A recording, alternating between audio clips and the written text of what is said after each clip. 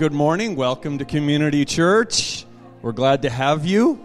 You are royal priesthood, a holy nation set apart to the Lord for His service. Your faith matters. Your praise matters. Your prayers matter. Your service matters. Your obedience matters. We're not here to observe rituals that honor the past. We're here because a living God is engaging with real people alive now and living faith. This is who you are because this is who He is. Don't you know you're the temple of the Holy Spirit? So Holy Spirit, right now we acknowledge you as Lord. Jesus stepped out of the way and said, it's better for you that I go because He's coming. And He will guide you into all truth. So Holy Spirit, we agree that Jesus was right, that you are necessary for our lives. And we yield to you this morning. We yield our lives, our attention, our affection. We yield our good and our bad to you this morning. We yield our successes and our failures. We yield everything that's going on in our world right now. We yield all the circumstances. And we say that you are God. You are God in us, God around us, God with us, God for us. We can do everything through you. We are set apart by you, anointed by you. And we welcome you to move in the room. We welcome you to move in our lives. We welcome you to move through this new year. We welcome you to use us to do all that you desire. We trust you. We trust you to lead well. We trust you to lead well with our own life. We trust you to lead well in every circumstance we're in right now. Our eyes are on you. Say it with me right now. Holy Spirit, I am yours. Holy Spirit, I am yours. Let's worship the Lord. Bless Jim as he comes to deliver what you've put on his heart. Amen. So, who thought that was pretty weird? And stuff that's pretty weird that's out of our normal kind of functional way of doing things, how do we know if it's any good? How do we know if that was just Cam being weird? Or whether or not, does God actually care if people from this section move over to people from this section and people from this section move? Is that a thing that He would care about? Is that a thing in the Bible? Well, this is an interesting thing, because what if I said it is? And then you might think, where is that in the Bible? Right, that's goofy. Where is that? I could show you all sorts of things in the Bible that would be kind of like that. How about a group of people who had to walk all the way around a city in complete silence? Like 1 million of them had to walk around a city. Now, the cities weren't that big compared to what we think of as a city. So, walk around the city. It is smaller, but it probably took, a couple hours. In complete silence. Everybody, just walk around the city. And then the next day, let's do it again. And then the next day, let's do it again. By then, how many of them were saying, I'll just stay in my tent, thanks. I'll just kind of hang out. You guys can go do that. Nope. Everybody, get going. Round. 6 days. On the 7th day, we're going around and around and around. I had to walk around the city 7 times. And if it took 2 hours at a time, that's like 14 hours of walking around in silence. Oh, and then we're all going to blow trumpets and scream. That's effective. And then the walls fell down. And they took over the city. How about Gideon? Good grief. We got this big army to fight. Let's get all the people together. Nope, let's send them all home. What? Yep, too many. Only want a couple hundred here. So we're going to get these 300 people. Okay, 300 people. Okay, good. But they're all trained warriors, right? Well, actually, it doesn't matter because they're not going to get to do that because actually their hands are going to be full. What's that? Yeah, their hands are going to be full. They're going to be holding a torch in one hand, and it's got a pot over it so you can't see it. They're going to be holding a trumpet in the other hand. Okay. And then they're going to surround the big enemy camp with all of the warriors with their swords and their crossbows and their whatever all else, right? And we're going to surround them in the dark. Good, at least they can't see us. Well, until you take the cover off the torch. Oh, and blow your trumpet so that clearly you're there. So hold your torch and blow your trumpet with all of those warriors out there. That'll work. That'll be really cool. And then it did. Because God moved in the midst of their obedience, didn't he? Yeah, Jehoshaphat. Yeah, I don't like that one so much because I play the guitar. With Jehoshaphat, it was, okay, yeah, you're severely outnumbered, you're going to lose bad, so let's put all the worshipers at the front. Let's send them out. I think most of you would like that idea. Get them shot. I don't know. Except it worked. You know what? Did you catch that, though? I'm talking about this, and somebody yells out, yells out, what about Jehoshaphat? Well, why did she know that? How many of you know the story of Jehoshaphat? There's a few hands, but there's not that many hands. Well, that's okay, because I just want to set a scene here for a minute. We know that in Romans, Hebrews, Corinthians, let me look at 1 Corinthians chapter 12, verses 12 to 20, okay? And I think I copied this in from the NLT. If not, it's the NKJ. But I think, anyway. Okay. So, I want to set the scene here. In the Bible, the church is referred to as the body of Christ. And a body is made up of parts, organs, but at the smaller level, cells, right?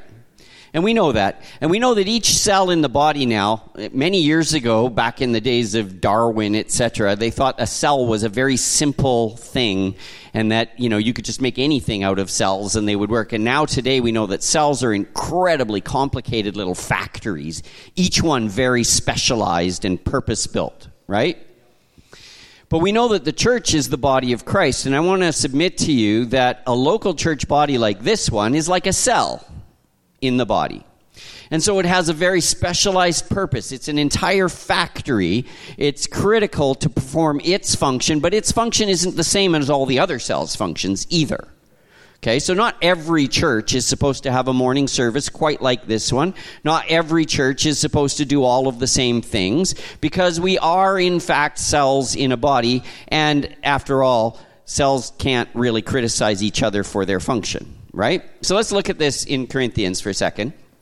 It says, the human body has many parts, but the many parts make up one whole body. So it is with the body of Christ. Some of us are Jews, some are Gentiles, some are slaves, and some are free. But we've all been baptized into one body by one Spirit, and we all share the same Spirit. Yes, the body has many different parts, not just one part. So if the foot says, I'm not a part of the body because I'm not a hand, that doesn't make it any less a part of the body. And if the ear says, I'm not a part of the body because I'm not an eye, would that make it any less a part of the body? If the whole body were an eye, how would you hear? Or if your whole body were an ear, how would you smell anything? But our bodies have many parts, and God has put each part just where he wants it. How strange a body would be if it only had one part. Yes, there are many parts, but only one body. I wanted to set the scene with that this morning to say, we know that we have a particular, in fact, the Bible says Christians are to be a peculiar people. Most of you seem to have that down, okay? And so we are, Most of me seem to have that down. Okay, fine. But we are a part of the body. But Spruce Grove Community Church has a particular kind of DNA in its cells. And I just wanted to set the scene here. This is actually not what we're talking about today, but it's a platform for what we're talking about, okay? So our DNA we've sought the Lord on this for years and years and years. It has 3 significant parts to it. And they are right there on the wall. Look at that. Worship, intercession, and the prophetic are things that God has called this local cell of the body to. And the question is, how can we be equipped and prepared to function in those things really well? And I'm going to tell you there's a foundational thing that matters in all 3 of those areas. What is worship? Well, there's lots of definitions to that.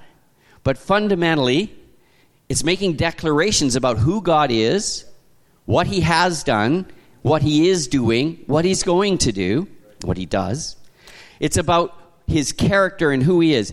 For fun, let's have somebody shout out some names of God. Give me a name of God. Jehovah Jireh. What? Yahweh.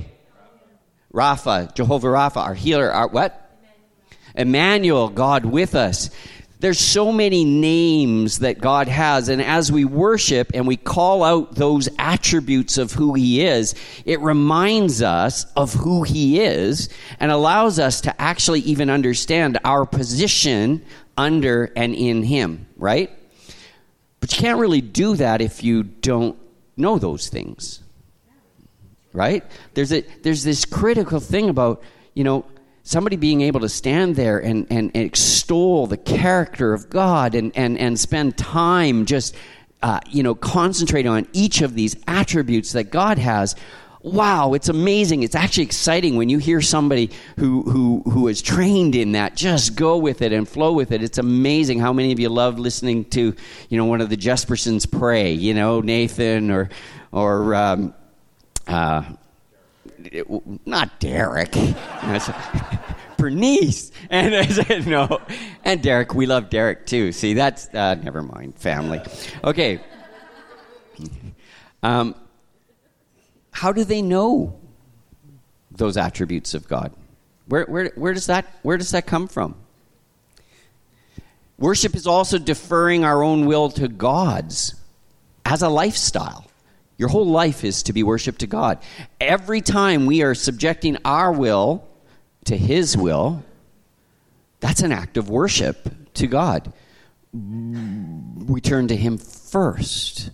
That's an act of worship. But we do have to hear his will. We have to know his will. Worship is also emulating, right? Like you see a little kid, playing hockey, and they're McDavid, and they're, Connor McDavid comes down the side, he shoots, he scores! Right?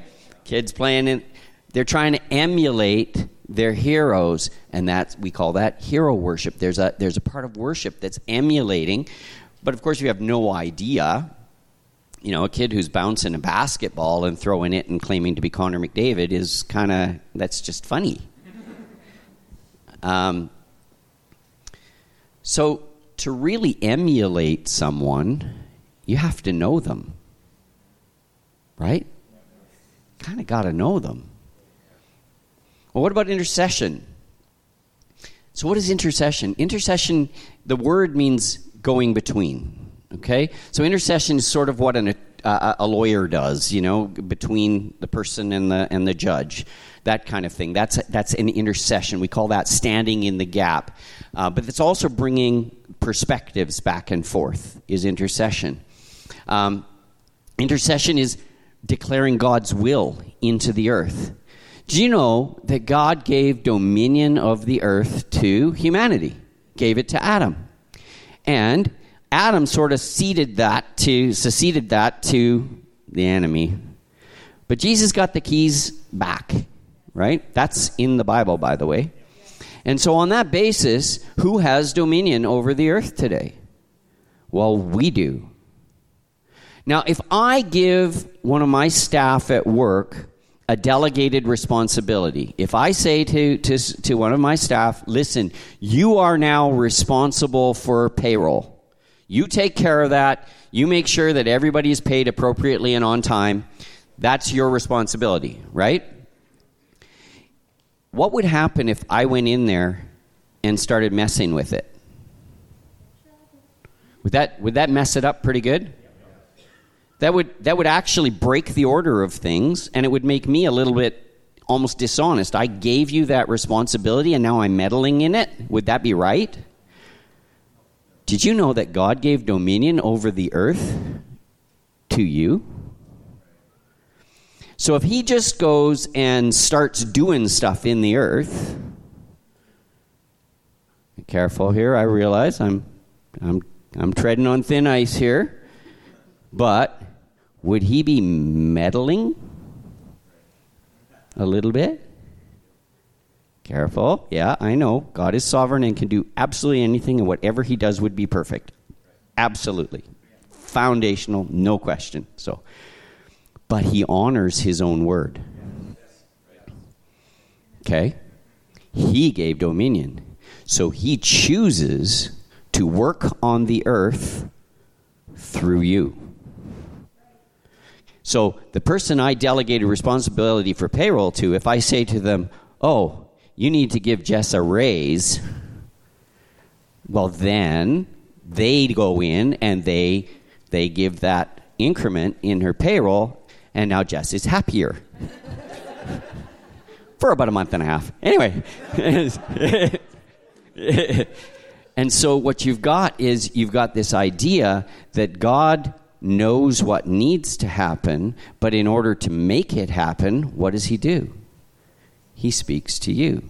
This is pretty critical because you have to be listening. You have to be knowing what it is that he's speaking to you in this intercession, this declaring his will into the earth. In fact, what we really want, the Bible tells us, what tells us? The Bible tells us that sometimes we don't receive what we ask for because we ask amiss. We ask incorrectly. It also tells us that if we ask, he will give us the desires of our heart. But I think we have to understand something up front, which is that he places those desires in our heart first, so that as we're speaking out those desires of our heart, they're already his desires, and we're actually asking him to now work into the earth. And by the way, if my staff member, this theoretical staff member who's doing payroll, if they ask me if I can come and look at something and help them with it for a minute, I'm not sure how to do this deduction or that thing, and I happen to know that, I could come and help them, right? If they ask me to, I'm not meddling. I'm invited into that process. And our job as a people is to actually invite God into that process to do what it is that he wants done in the earth. This is very, very critical. Okay, so this is funny. Galen is busy texting me now. Instead of running up here and taking the mic, my iPad is popping up texts from my wife. Amos 6:3. You've got to do Amos 6:3. Okay. For the Lord God does nothing without revealing his secret to his servants, the prophets. That is Amos 6:3. It's in the Bible. Okay, but by the way, that's a really great object lesson for what we're really talking about this morning, which actually is knowing the Word of God and having the Word of God engrafted in our hearts, so that when somebody says something like I just did, you can have this thing pop into your head about the yes, and I know that the Bible says something about that. And even if you're not great at knowing exactly where it is, there's Google. You can find it and make sure you've got it correct and understood. Look it up, read it in 6 different versions. You know what I mean? Yes. And so therefore, we can actually, because he's given us a desire and we're speaking out a desire that came from him in the first place, we can do it with authority.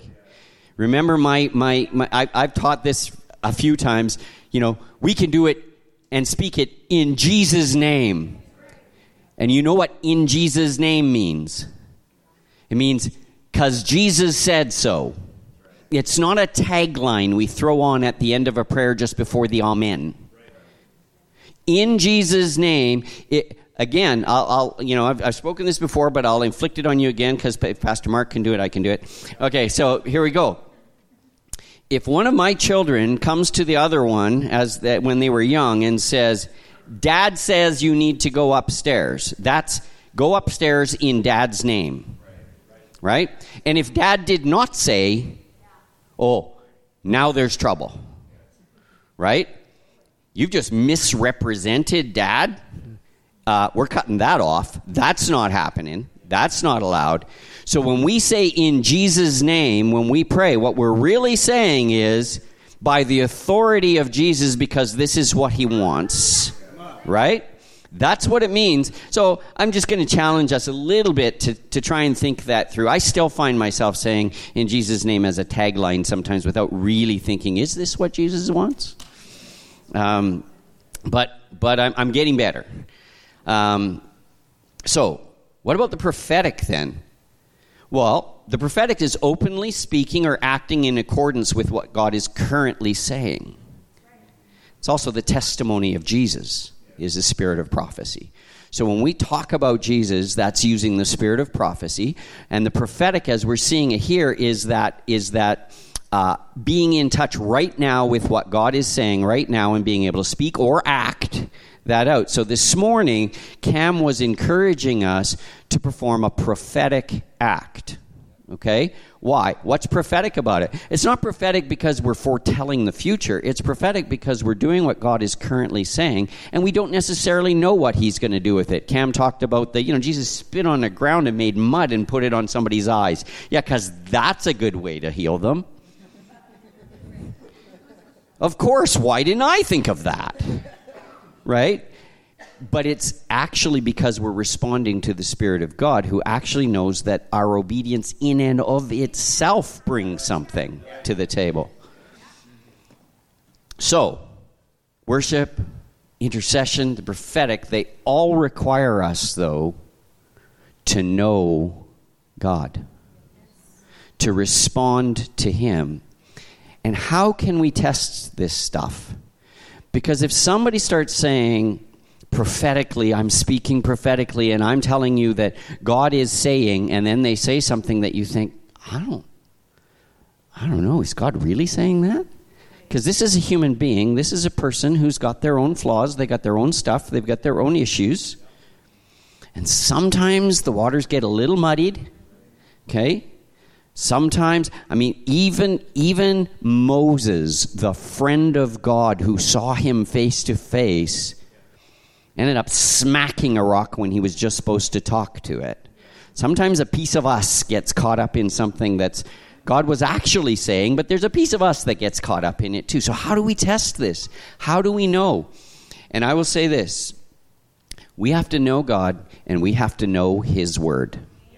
And I have spent years trying to figure out ways to encourage myself and others to study the Word of God without turning it into some exercise in discipline, without turning it into some religious observance for which I get brownie points because I read my Bible every day for 3 weeks. God must owe me something now. Blah. It's disgusting. And yet, it is what you're doing if you feel guilty if you miss it. I missed a day. Oh no. I guess I can't pray today. God won't hear me. We're busy earning his favor all the time here because that's not what the Bible says. The Bible says we are saved by grace through faith, lest anyone should boast. What does that mean? It means if you had to do it yourself, you could brag about it, and you would. But it means you can't brag about it because you didn't do it yourself. It was through grace. What is grace? The power and ability from God to do his will. That's the definition of grace. Therefore, grace is active, and it causes us to be able to do things we're not otherwise able to do. So if I gave you the desire and I gave you the ability and then you did it, who's bragging? That would be me, not you. Right? So when God gives us the desire, he gives us the ability, he gives us the faith. and then we do it, we get to brag on him, not on us, right? So we have to know God, but you know what? Knowing God is not the same thing as knowing about God. And once upon a time, I shared something here, but a lot of you are newer, so I'm going to share it again. Years ago, Gayleen and I were in kids' church, and we did that for quite a number of years, and we were able to do a full church service with a group of kids through grades 1 through 6, and we did that for almost a dozen years. And so there are people in this room, actually, who probably had 6 years of kids' church with us. Yeah, there's Lindsay and Raina at the back there, and there was another Lindsay, and Gord, you were not in kids' church. The pastor often asked if we would take you, but... Anyway, so one day in kids' church, I was actually teaching on this subject about knowing God. And we did a little object lesson, which I had not set up beforehand. I think it occurred to me in the moment or something. I don't know. I went and got a box, just a cardboard box at the back, and I put a couple of items in it. I think maybe 3 items. And then we had the whole... Yeah, at that time, I think we had about 70 elementary school kids in kids' church. And so I took these things and I said, I am going to give Gayleen a present. Oh, we sent Gayleen out of the room. And I said, I am going to give Gayleen a present. So I took these 3 items and I set them on a table. And I said, who thinks Gayleen will like this item the best? And it was, I don't know, a teddy bear or something. And certain number of hands, and I kind of counted them, and then who thinks she'll like this one the best? And it was, a vase maybe or something. And then who thinks she'll like this third one the best? And I counted. And then I said, Curtis and Amanda, who were both in the class, my son and my daughter, I said, what do you guys think Mom will like the best? And they both instantly said, they said, the box. The rest of the kids laughed. So then we called Gayleen in, and she walks into the room, and she comes up to the front. She goes, oh, look at this box. And she picks it up, and everybody in the room's going, what? That's crazy.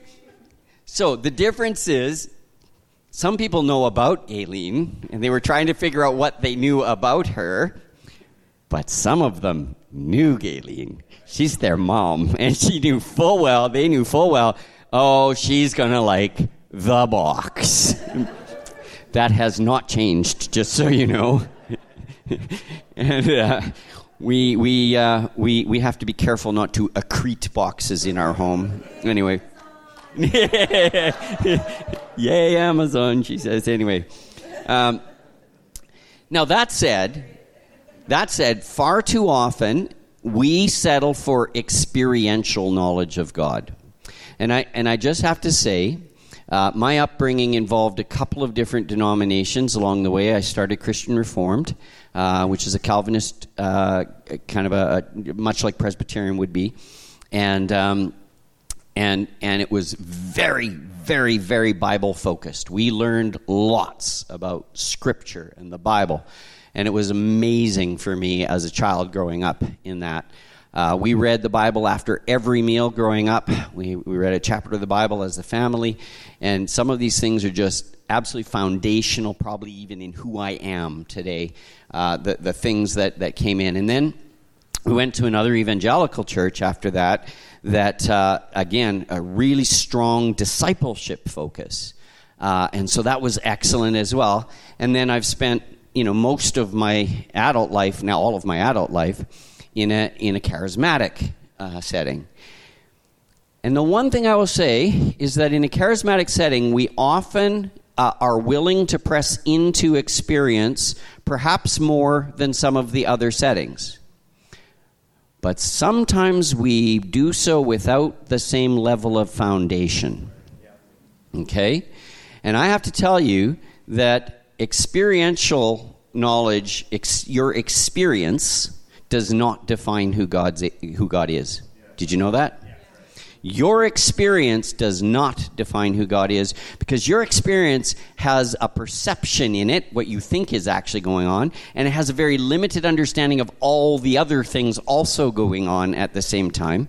And so your experience, you can come down to testimony. Somebody gives a testimony of something God's done, and we get all excited about it. And by the way, that's critical.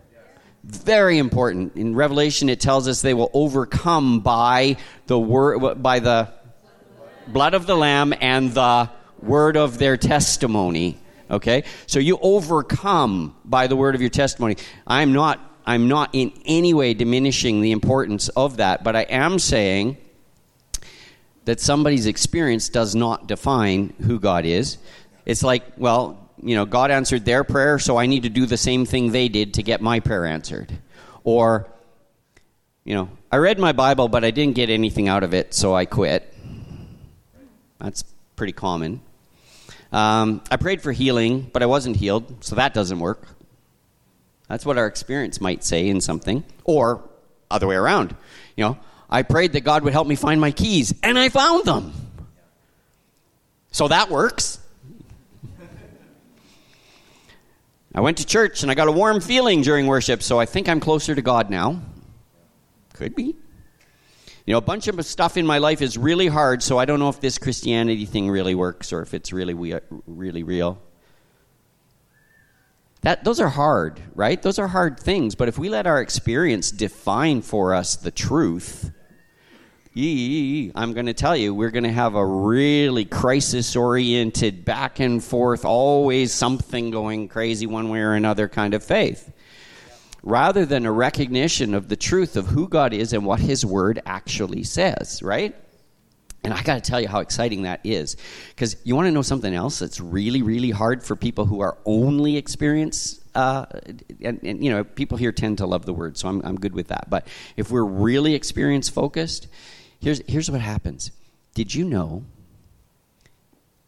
that during the test, the teacher is generally silent?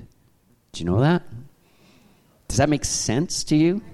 That would be your experience growing up, that during the test, the teacher is generally silent? Did you know that in our faith walk, the same thing often happens? That there are things that God does for our benefit because we're going to learn something from it and we're going to actually graduate into something. And we go, but yet we feel like He's distant in that moment. He actually isn't. He's just not being loud to us in that moment because He's wanting us to take a step inside of us for our purpose, for our growth. So clearly, we need to know the Word of God. And really specifically, we need to know what the Bible says. But then, there are people who've read the whole Bible through lots of times. They may have even memorized significant portions of it. And we still don't really see them walking in love or in victory. So we say, what's that all about? Well, I can tell you this. If all we have is head knowledge, that's equally weak. You can go all experience or you can go all head knowledge. Either one is going to be weak in and of itself. Reading about driving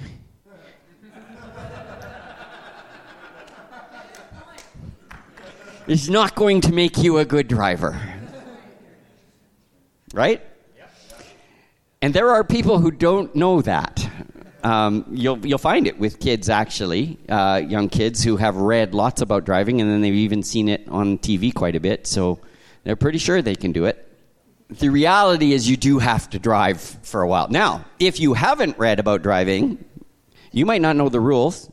You might not know that you need to put gas in the tank every now and again. You might not know, what it means when you got that red circle with the cross through it, or the one way pointing the other way, or whatever it is. So you got to know the rules when you're driving, but you do have to drive. I'm going to suggest that we need to read and hear the written Word of God, but here's the cool part. When it gets into your spirit, do you know what it does? It changes you. It's the coolest thing. It actually changes you from the inside when you're not paying attention. It does. You find out that the Word is actually a seed. If we look at 1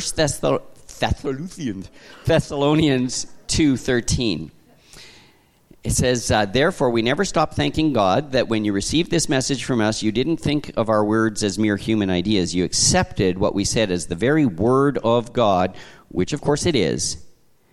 And this word continues to work in you who believe. Psalm 119 talks about that as well, and I have hidden the word of God in my heart that I might not sin against you. What? It's not because I know the rules I won't break them. Oh my goodness, if you know the rules, you'll break them. Some of us are good at breaking rules, actually. We sort of enjoy it knowing the rules is not going to help you keep them. Being changed internally is going to help you. Because you'll want to. That's the difference. Your actual desires change. You'll do what you want to do, and what you want to do will be appropriate, as opposed to constantly fighting against what you want to do so that you can obey the rules. The word works in you. The word is a seed. It's an ongoing process. It starts small, okay? And seeds quite often aren't that impressive even. You get this little thing, for God so loved the world that he gave his only son, and whoever believes in him won't die, won't perish, but will have everlasting life. Okay. That's cool. That gets cooler and cooler the more you let that marinate. The more you begin to understand God actually became a human being, gave up. Jesus gave up omnipresence, being everywhere at the same time. He gave up omniscience, knowing everything. He said there were things he didn't know. Okay? Only the Father knows, he said. He gave up so much. As you begin to sort of marinate on just a simple little scripture like that, you begin to start to understand more of who God is. And in that, it begins to change who you are. I mean, if God could give all that up because he loved sinners, where's my heart when somebody cuts me off in traffic? Can I let this percolate in me? Can I let this change who I am? God's word, seeds need to be planted, right? Right? They're sitting in a jar, not so much. But once they're planted in good soil and nourished and tended, they will bear fruit. The Bible says it will lead us into all truth. That's cool, hey? Lead us into all truth. God's word is incredibly powerful. Psalm 33:6 says, by the word of the Lord the heavens were made, and all the host of them by the breath of his mouth. And in verse 9, for he spoke and it was done. He commanded and it stood fast. His word is creative. In Romans 4:17 it says, God who gives life to the dead and calls those things which do not exist as though they did. Okay, he speaks it into being. He can speak life into being. He can, Galen's big word right now, he can inspire life. Inspire is where you breathe into something. That's the root of the word inspire, is to breathe into something. So you inspire a balloon, actually, oddly enough. Okay, and so God's breath breathed into man's nostrils. That's inspiration of the Holy Spirit. Even the whole world was created with a word, so God's word is always relevant. I hear people talking about the church needs to be relevant, and I think to myself, well, if the church is concentrated on the word of God, this is not going to be a problem. In fact, we'll define relevance, quite frankly. When the word's been taken into your spirit, it's amazing what comes out and when. I had a little situation this week at the office where one of my staff came to me, and he was just, he and I have a really cool sort of a mentoring relationship where he just presented to me, he's a believer, and he presented to me this thing, and he just said, it just feels like there's so many weeds in my life right now. You know how with the sower, the weeds grow up, and it talks about the cares of this world that choke out something, right? And he just said, man, it just feels like there's so many weeds right now. But immediately what dropped into my heart was, well, wait a minute. Are there other parables that use weeds? What about the one where at night the negative, the evil neighbor, the enemy comes and sows weeds in the garden? What was the answer?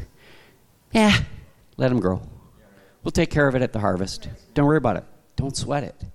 And so I was able to speak, he's bringing a scriptural thing in the cares of the world, and I'm able to bring, okay, but let's look at this one. Maybe you don't have to care so much about those things. And right in the moment, there's a scripture that comes. Can I give you the passage and the no, I can't. Gillian has a talent with that. She can often tell me, well, that would be, Mark 14 and blah, blah, blah. Okay, great, I can go there. No, I can't actually tell you what the address of that is, but I know it's here. Okay? And I know that when I need it, it's available. Do you know that Jesus answered every temptation from Satan directly with Scripture? He quoted Scripture. Satan tried it first. Satan tried to quote Scripture at him. So you also have to know it well enough to know that's out of context. That's not what that's talking about at all. That's a completely different thing. It's still true and valid. The scripture that Satan threw at him had to do with, that God would protect him from any stumble and whatever all else, and he wouldn't even let him stub his toe, in effect. And Jesus threw back, hey, we don't tempt God, and he gave scripture for this all to say, that's true, but that's not relevant at the moment. And I do have to say, it's like anything else with a manual. You don't want to have to be looking it up at the time you need it.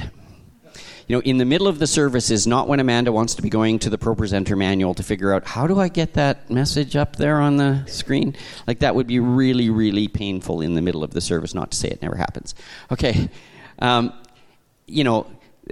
soldier in the foxhole isn't pulling out the manual for the rifle.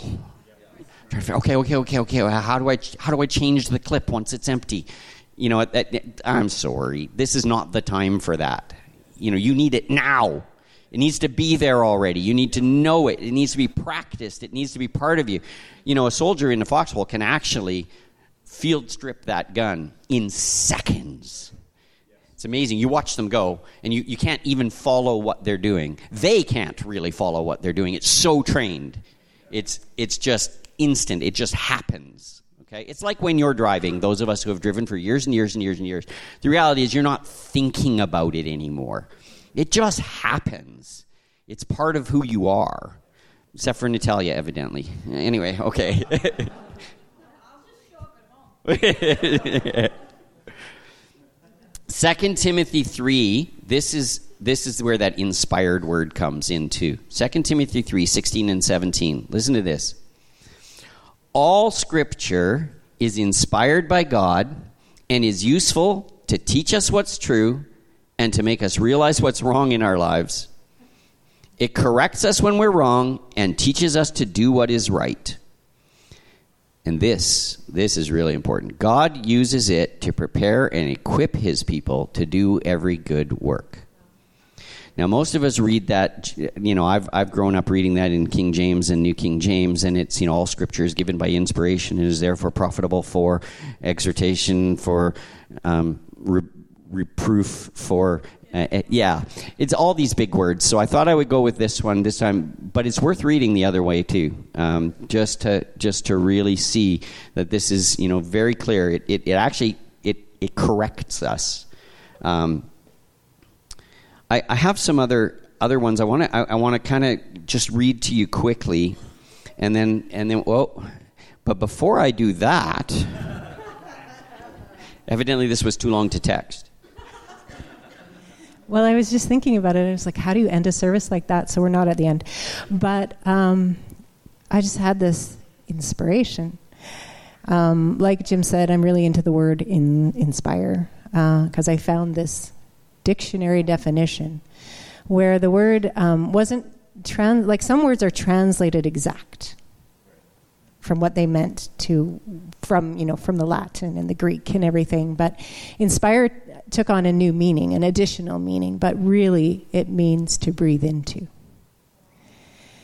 And so I think of this, all scripture was breathed into. I think of God breathed into man and he became a living being, a living soul. And so right in the middle of your preaching, I'm going to do just this little exercise. Because I believe that we don't want to make this necessarily a discipline. We want to have a desire for the Word of God. We want to love the Word of God. We want to crave the Word of God. And I just feel this on me so much right now that I want you to join me. And we are going to breathe in.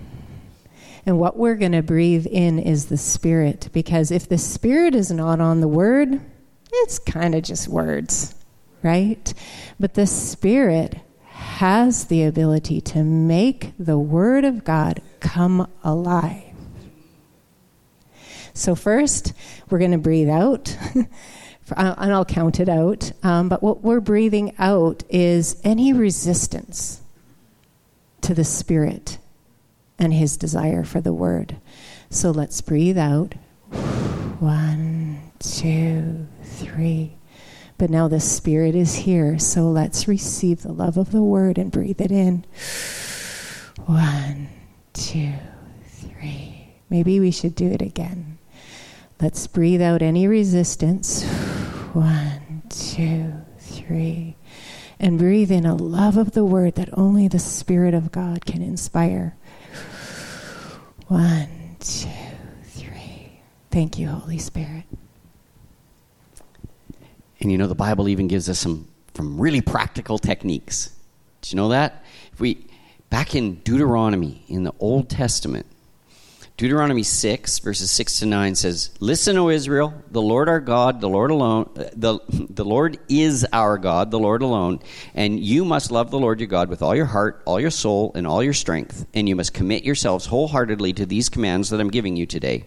Those commands were directly from God, scratched onto tablets of stone by His own finger, right?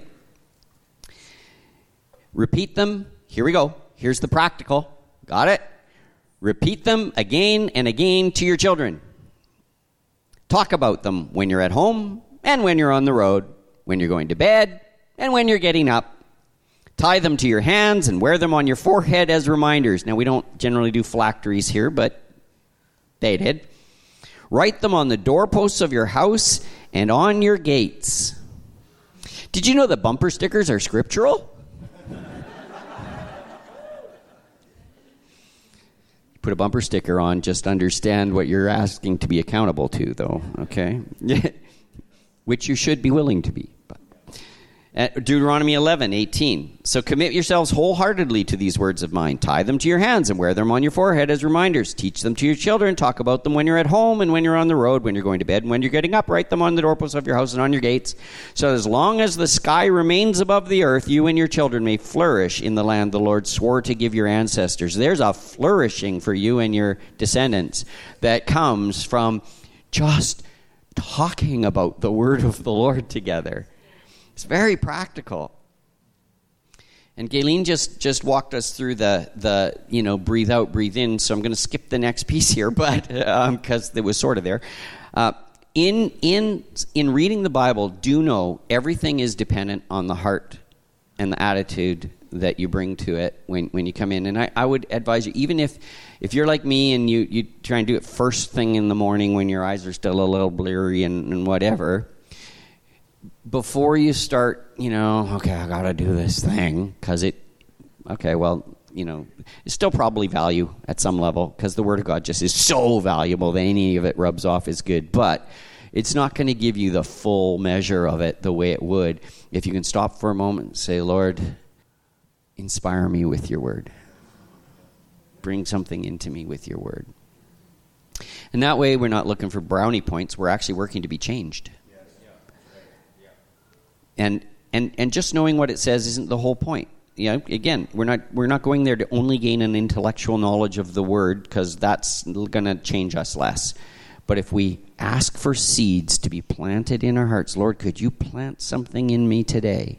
Something that wasn't there before, something that can be nourished and can grow and can turn into something that bears fruit in my life. That'd be so exciting. In James chapter 1, and I think maybe I'll just finish with that. Yeah, okay. James chapter 1, a few verses here. He says, starting in 19, it says, "Understand this, my dear brothers and sisters, you must all be quick to listen, slow to speak, and slow to get angry, because human anger does not produce the righteousness God desires. So get rid of all the filth and evil in your lives, and humbly accept the word God has planted in your hearts, for it has the power to save your souls." But don't just listen to God's word. You got to drive. You got to do what it says. Otherwise, you're only fooling yourselves. For if you listen to the word and don't obey, it's like glancing at your face in a mirror. You see yourself, and you walk away and forget what you look like. But if you look carefully into the perfect law that sets you free, and it does set you free, it doesn't bring condemnation.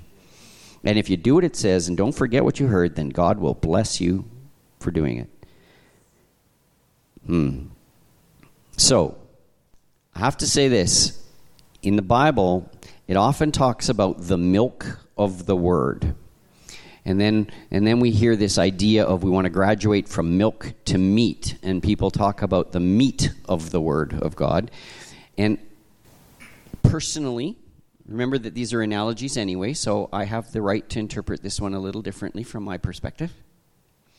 Jesus said, "My meat is to do the will of my Father." The meat is in the doing, not the reading. The meat is the actual living it out part, not the taking it in part. The word is the milk. We do have to graduate from milk to meat, but you can't graduate to meat until you've been strengthened by the milk, right? Like if we think of it from a baby perspective, they can't eat meat at the beginning.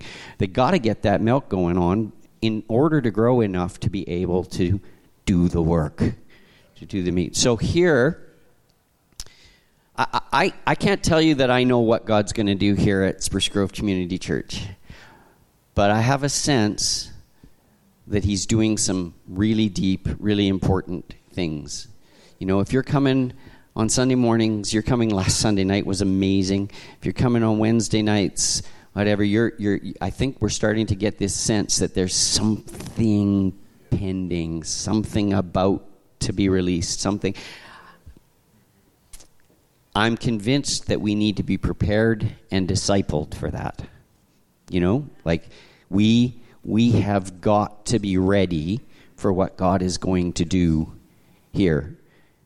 And part of that readiness is building a foundation so we don't just get knocked over.